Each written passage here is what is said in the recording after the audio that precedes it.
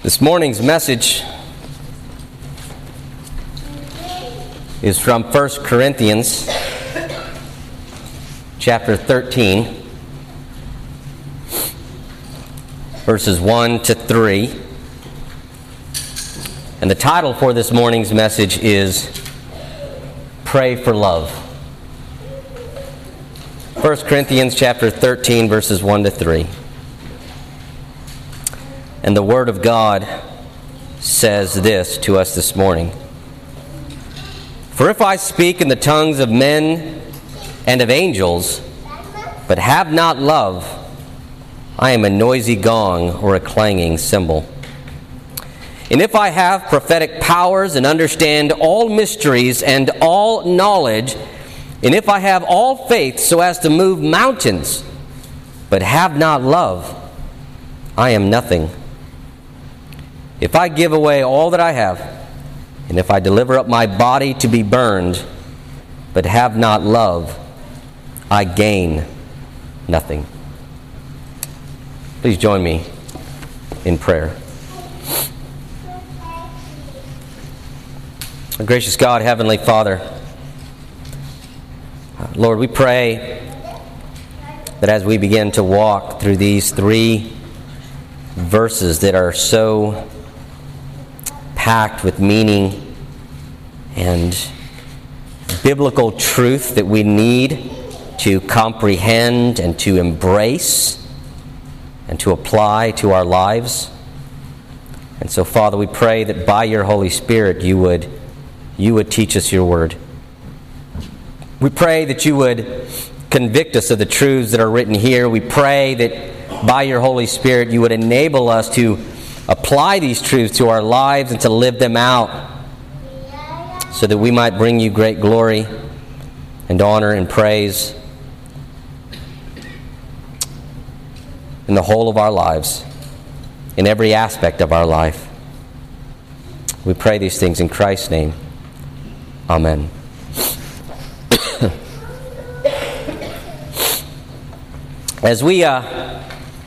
As we prepare to walk through 1 Corinthians chapter 13,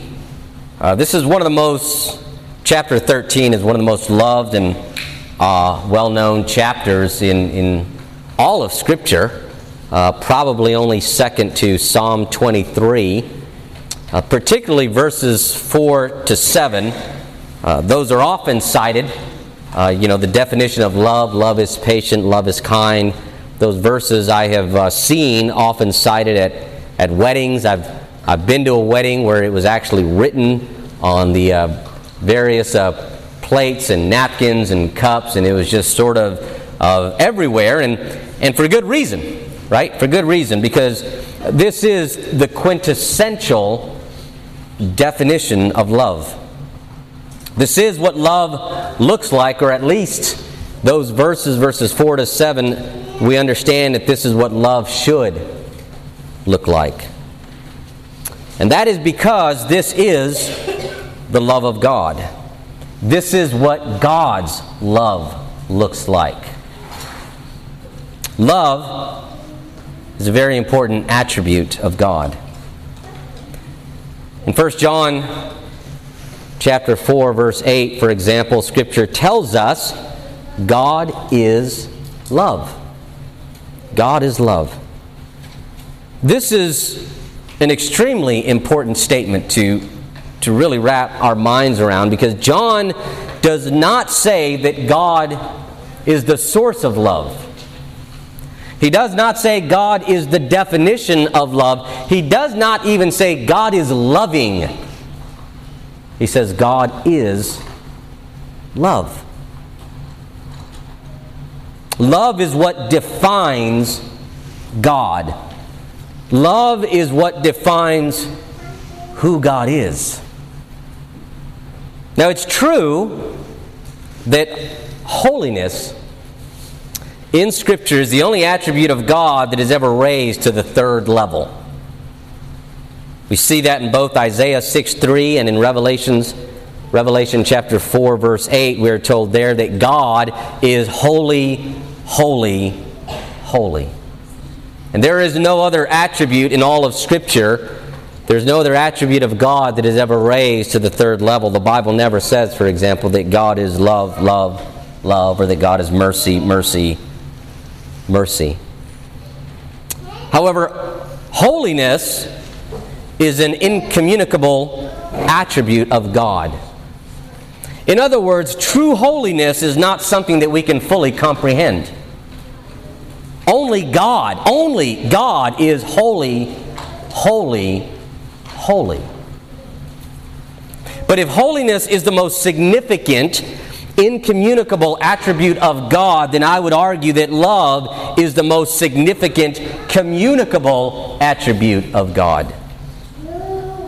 Because we can all understand love. We've all experienced love to some degree. We love others, and there are people that love us. Thus, I would argue that love is the most significant communicable attribute of God.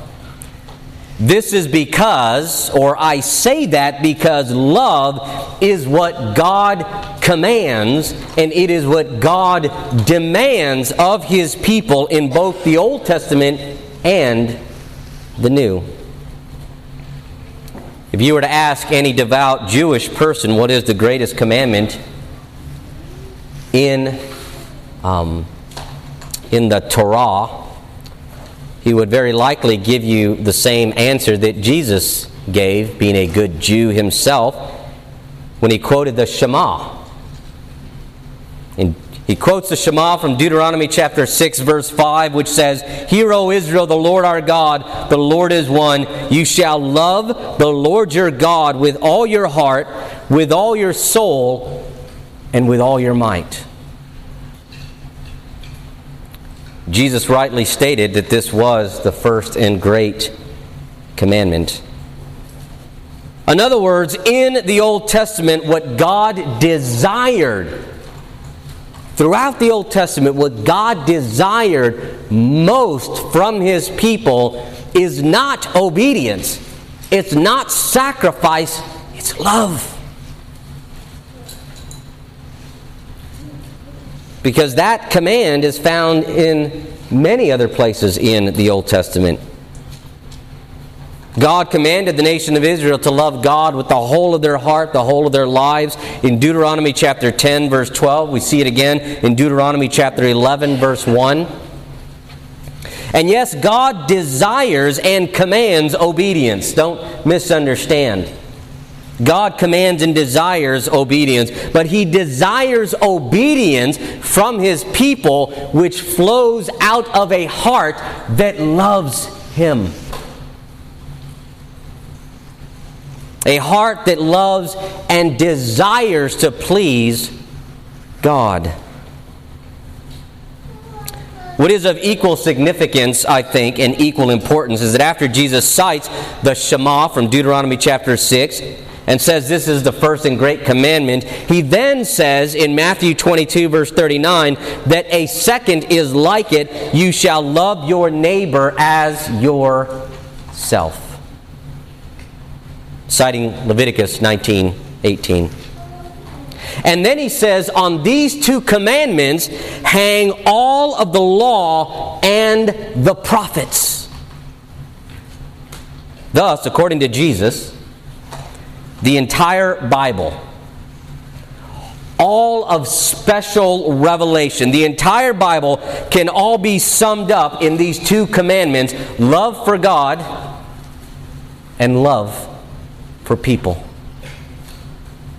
In other words, if you want to be obedient to God's Word, if you want to live a life that pleases and glorifies God, it all starts with this: love God and love people. That's where it begins. Because if you love God, then you will want to please God. You will want to please God, and thus you will scour God's Word so that you might know how to please God. What does God desire of me? What does He want from me? I want to know because I love Him and I want to please Him and I want to live out what God commands. Not out of fear, not out of mere reverence, but out of love. And if you truly love your neighbor,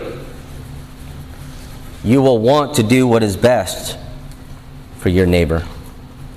Which means that you will also scour God's Word so that you might know what is truly best for my neighbor. What God says is best for my neighbor. And then you will strive to live that out for your neighbor out of love for your neighbor. All of this is driven by love. The Christian life is and ought to be driven by love. It's for this reason Jesus says that love for one another, is how the world will know that we are truly His disciples. It's interesting, He doesn't say obedience. He says love.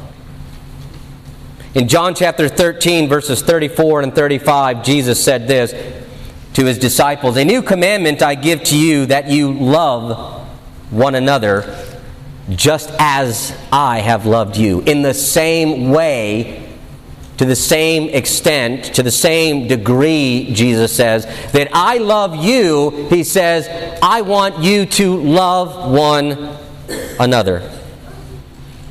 Just as I have loved you, you also are to love one another. By this, Jesus says, by this, all people will know that you are my disciples if you have love for one another.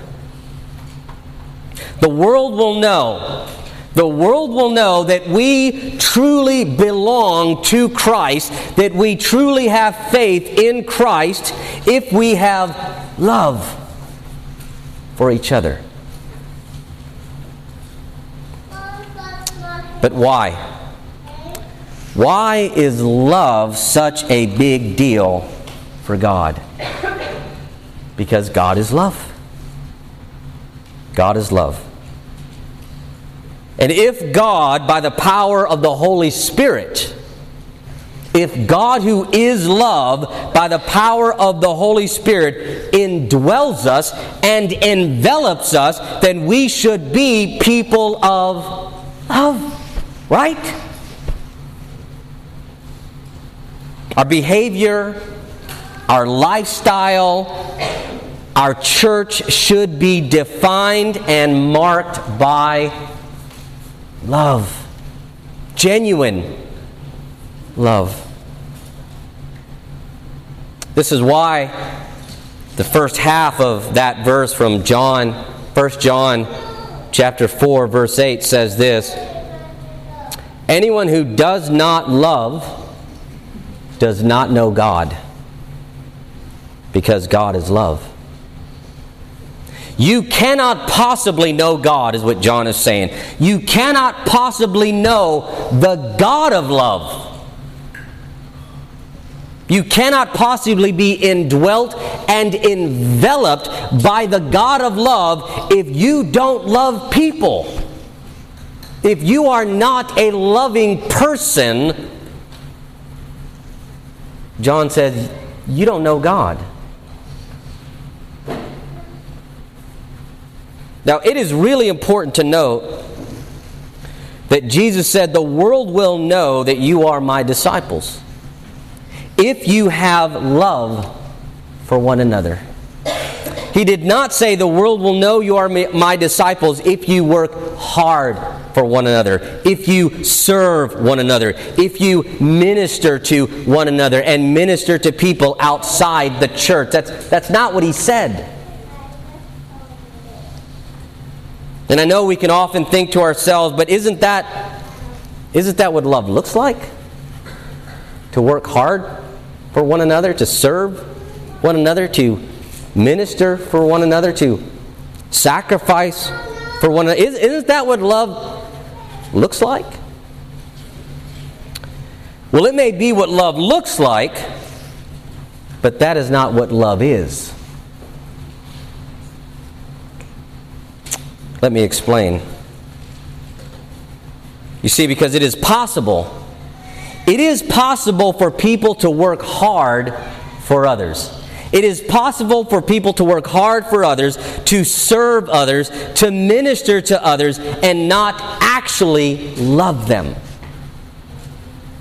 Not actually be doing the work from a heart of love, but instead be doing the work, be doing the service, be doing the ministering out of ulterior motives, out of selfish motives, out of selfish ambition. But it is not possible.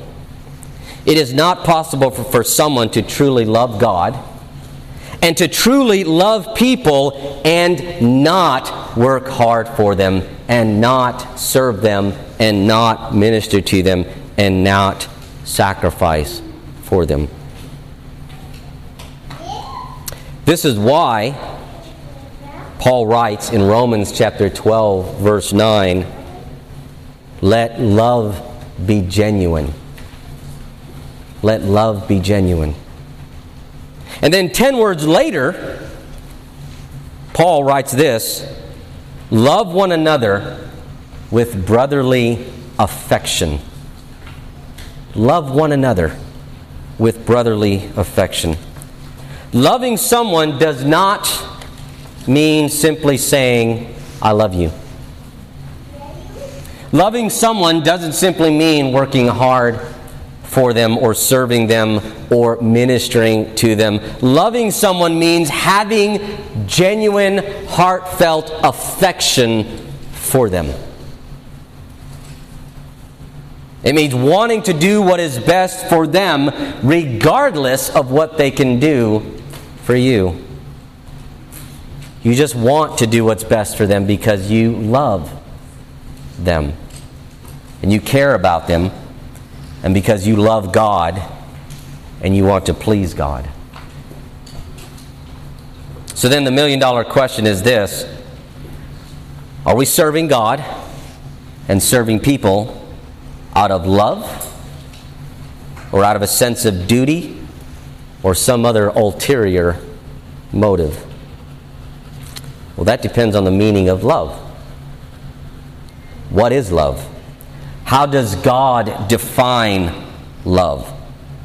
What does genuine love, godly love, look like? Well, this is what Paul wants the church in Corinth to understand. Which is why he now turns his attention to the subject of love. The whole first of the last chapter is all about the various gifts and how we're all one body. But now Paul is going to turn his attention to the subject of love, because ultimately what Paul wants the reader in Corinth and us to understand is that love is and ought to be the goal of all that we do. Love should be the goal. More important than any spiritual gift that we might pray for, more important than any talent or ability or sacrifice that we might offer, is love. And so toward that end, Paul now begins by explaining that the gifts or the talents that we possess, the things that we might do for others, does not necessarily mean that we truly love God and that we truly love others. Notice what he says in verse 1 of chapter 13. If I speak in the tongues of men and of angels, but have not love, I am a noisy gong or a clanging cymbal. You know, it's interesting that Paul addresses the gift of tongues first. This is probably because it appears from the regularity with which Paul addresses the gift of tongues is that this was a gift that was a really big deal in the church in Corinth. It was something that they emphasized a lot. Because in these three chapters, in three chapters, chapters 12, 13, and 14, Paul will mention the gift of tongues 22 times. 22 times in three chapters. He will mention the gift of prophecy in these three chapters only 9. Only 9 times. And each time Paul will say that prophecy is of greater value to the church than the gift of tongues. If you're going to have one or the other, Paul says, I would rather you have the gift of prophecy and not the gift of tongues. So the church in Corinth, like many churches today, very likely placed a very big premium on the gift of tongues. And so Paul takes aim at the gift of tongues first. And so he says, if I am able to speak in the tongue of men and of angels. Wow. The language of men and of angels. That would be quite impressive. Whatever language angels might speak. Of course, this verse has led many to think that the gift of tongues is some angelic language because of Paul's reference here. But keep in mind that Paul is using hyperbole in these three verses to make a point. We know that because of what he says in verse 2. He says, if I have prophetic powers and understand all mysteries and all knowledge, no one with the gift of prophecy understands all mysteries and has all knowledge. There is nothing they do not understand. They don't suddenly become omniscient. Paul is using hyperbole to make a point. And I believe he is using hyperbole in verse 1 as well, because I believe the gift of tongues is an intelligible human language. The gift of tongues is the ability to speak in a language that has not been previously learned, such as at Pentecost. And so in using hyperbole, Paul is saying, if I could speak, if it were possible for me to speak even in other languages or in some angelic language, whatever language angels may speak, no matter how amazing or impressive that might be, Paul says, if I have not love, I am a noisy gong or a clanging cymbal. In other words, Paul says that regardless of what gift you might have, regardless of what incredible talent or ability you might have, regardless of how smart or educated you might be, without love, you will be extremely limited in your usefulness to the church or the degree of impact that you will make in the lives of others. You see, because a gong or a cymbal by itself can still strike a note. It can still hit the tone for which it was created. But by itself, it's not very useful. You certainly want to try to put on an entire concert for someone with just one gong or one cymbal. That would get boring very, very fast. A gong or a cymbal is only really useful when it is brought alongside other instruments.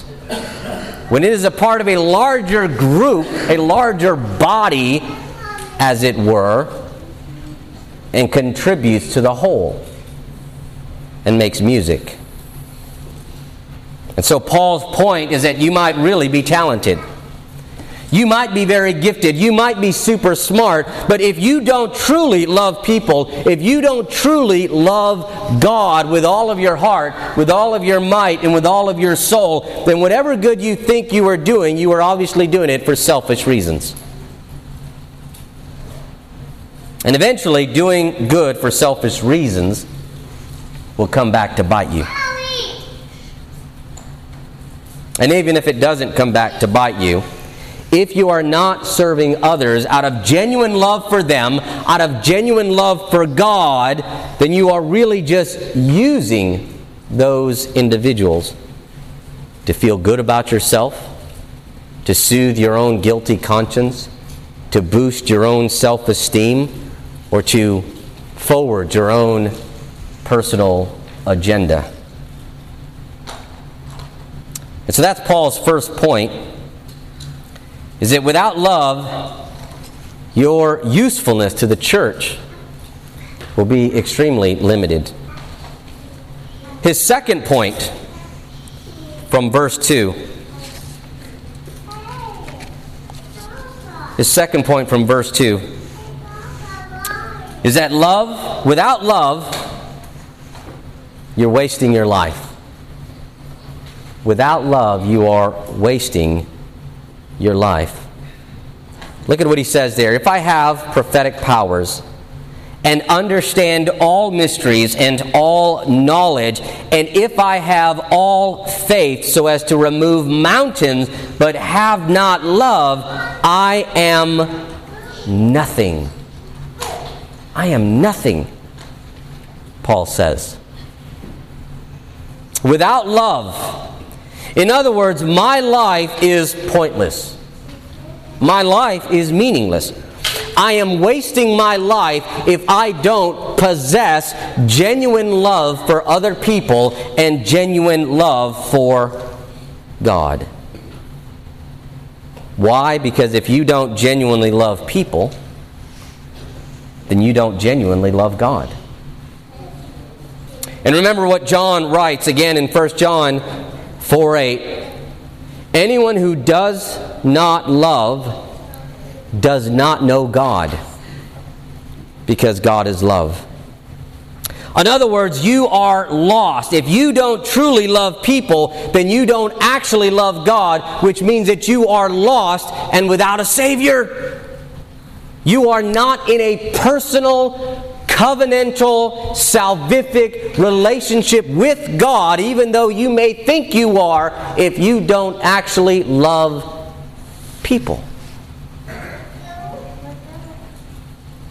And then John goes on to say, just a few verses later, in 1 John chapter 4, if anyone says, I love God, and hates his brother, he is a liar. Wow, that is strong language. He is a liar. He is lying to himself, and he is lying to other people. Why does John say that? He goes on to say, for he who does not love his brother whom he has seen cannot love God whom he has not seen. And that makes sense, right? If you can't have genuine love for people that you can see with your own eyes, that you can see struggling in life, that you can see need help, that you can see need encouraging, that you can see need ministering to, if you can't have genuine love for people that you can see, how can you possibly love God whom you have never seen, who's invisible? Thus, Paul's point in 1 Corinthians 13:2 is that whatever gifts and talents and abilities you might have or think you have, if you don't have love, if you don't truly love people, then you're wasting your life.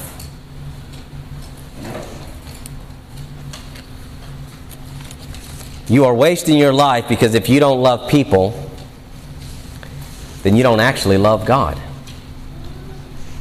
You're deceiving yourself if you say that you love God, but don't give a flip for people. Or you may be doing things for people. You may be serving people. You may be ministering to people.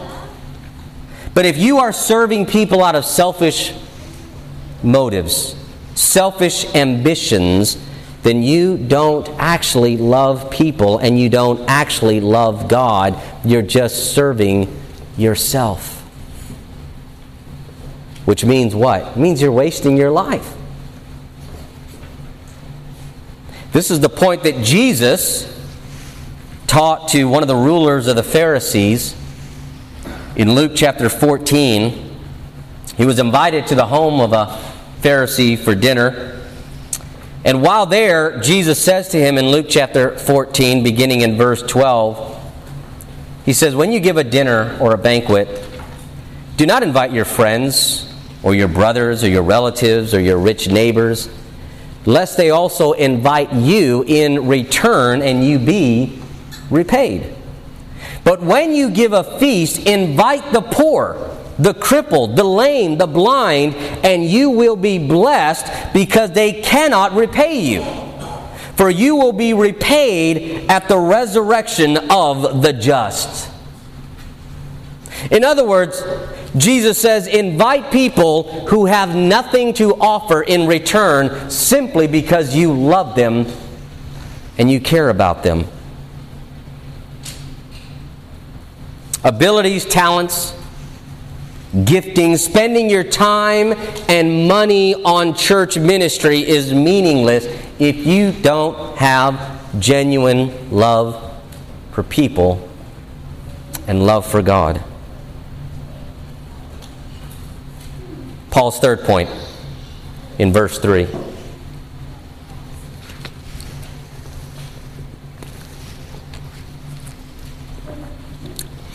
First Corinthians 13, verse 3. Paul's third point is this. It doesn't matter what you do, or how much you serve, or how much you are willing to give or sacrifice, you will have no reward in this life or in heaven if it is not done out of love for people and love for God.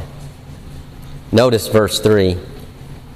If I give away all that I have, if I give away all of my possessions, all of my money and wealth to the poor,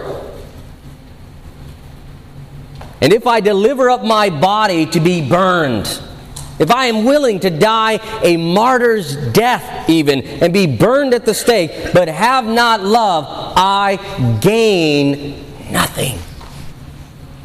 I gain nothing, Paul says. Not in this life, not in the next life.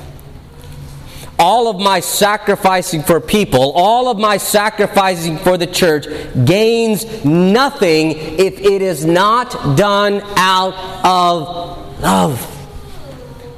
Love for God and love for people. Why?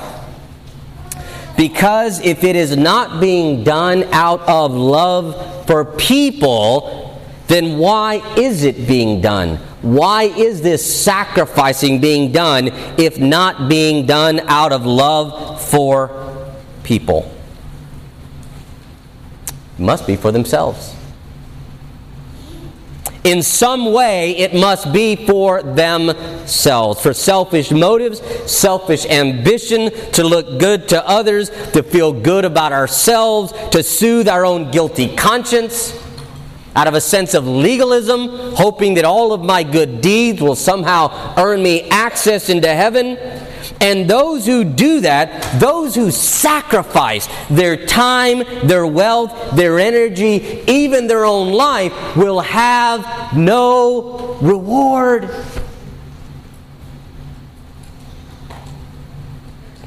Let's not forget the frightening warning that Jesus gave in Matthew chapter 7, verses 21 to 23. There Jesus said, "Not everyone who says to me, 'Lord, Lord,' will enter the kingdom of heaven, but the one who does the will of my Father who is in heaven." And what is the will of God the Father who is in heaven? Love God and love people. On that day, Jesus says, "Many will say to me, 'Lord, Lord, did we not prophesy in your name and cast out demons in your name and do many mighty works in your name, and then I will declare to them, I never knew you, depart from me, you workers of lawlessness.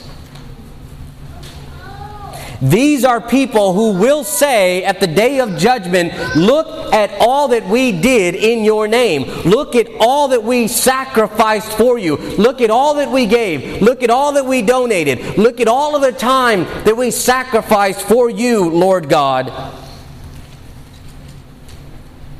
And they will be in for a rude awakening. Because Christ will say, it wasn't done out of love. It wasn't done out of love for me, and it wasn't done out of love for people. Depart from me, you worker of lawlessness, for I never knew you. And I know some might think to themselves, but even those who give their lives as martyrs?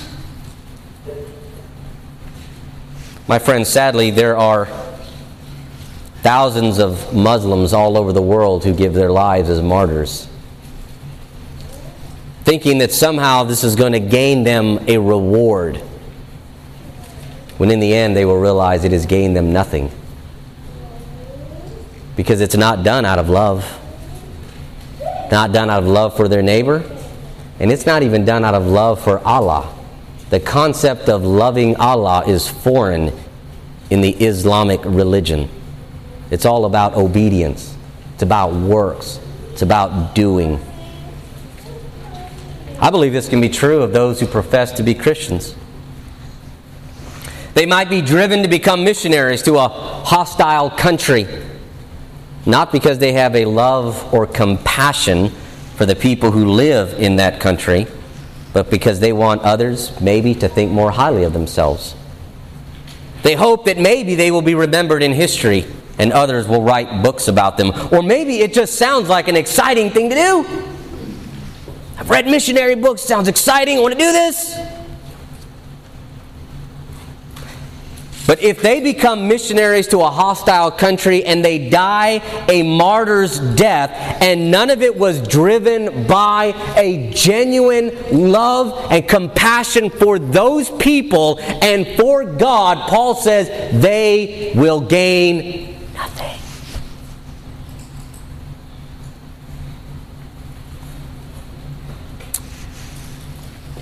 They will have no reward.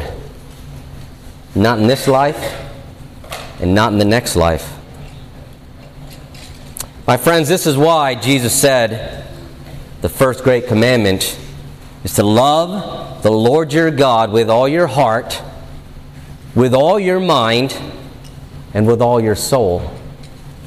And then he says the second is like it, love your neighbor as yourself. And then he says on these two commandments depend all the law and the prophets. In other words, if you want to keep all of the commandments of God, if you want to live a life of obedience to God, if you want to live a life that glorifies and honors God, then do this. It's this simple. Love God and love people.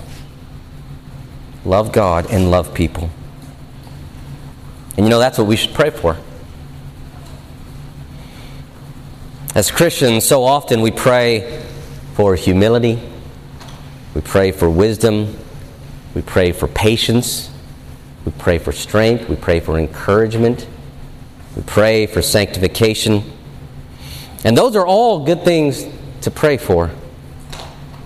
But all of those kinds of prayers, all of those prayers can really be summed up in this. Pray that God will help you and enable you to love Him fully. To love God with everything that is within you. And pray that God will help you and enable you to love people truly. To truly have an affection for people. To truly love them. Because if you truly love God, and if you truly love people, then you will naturally want to be patient with them. You will want to be kind to them. You will want to display humility toward them and to put them first and to put yourself last. Because that's what love does. That's how love behaves. And that's what Paul will actually talk about in the next passage, that this is what love does. When we truly love God and we truly love people, in the next section in verses 4 to 7, Paul will then explain this is what love does. But the message from these 3 verses is this. If you're going to seek after something in the Christian life, if you are really going to pray hard for something in the Christian life, what Paul is communicating to the readers then and the readers now is don't pray for some spiritual gift like tongues or prophecy or miracles or any of that. Pray for love. Pray that God would help you and enable you and give you a heart that truly and fully and utterly loves God supremely with all that is within you. And pray that God will give you a heart to truly love other people. Because if you can do that, everything else will flow naturally out of a heart that loves God and a heart that loves people. Let's pray. Our gracious God, Heavenly Father, Lord, we pray that you would help us to be a loving church. Lord, we pray for every member of this church, for everyone who is here. Father, myself included, we pray that you would give us a heart that genuinely and fully loves you more than anything in this world. Loves you with all of our heart, with all of our mind, with all of our strength and soul. That our greatest desire in life is to know you, to please you, to be like Christ. And we pray, Father, that you would give us a heart that genuinely, truly loves other people. Our spouse, our children, our friends, our co-workers, the lost who are outside this building, and especially for our fellow brothers and sisters in Christ. Because, Lord, if we can truly love you and we can truly love others, the whole of Scripture hangs on these 2 commandments. Help us, Lord God, to truly love. We pray these things in Christ's name. Amen.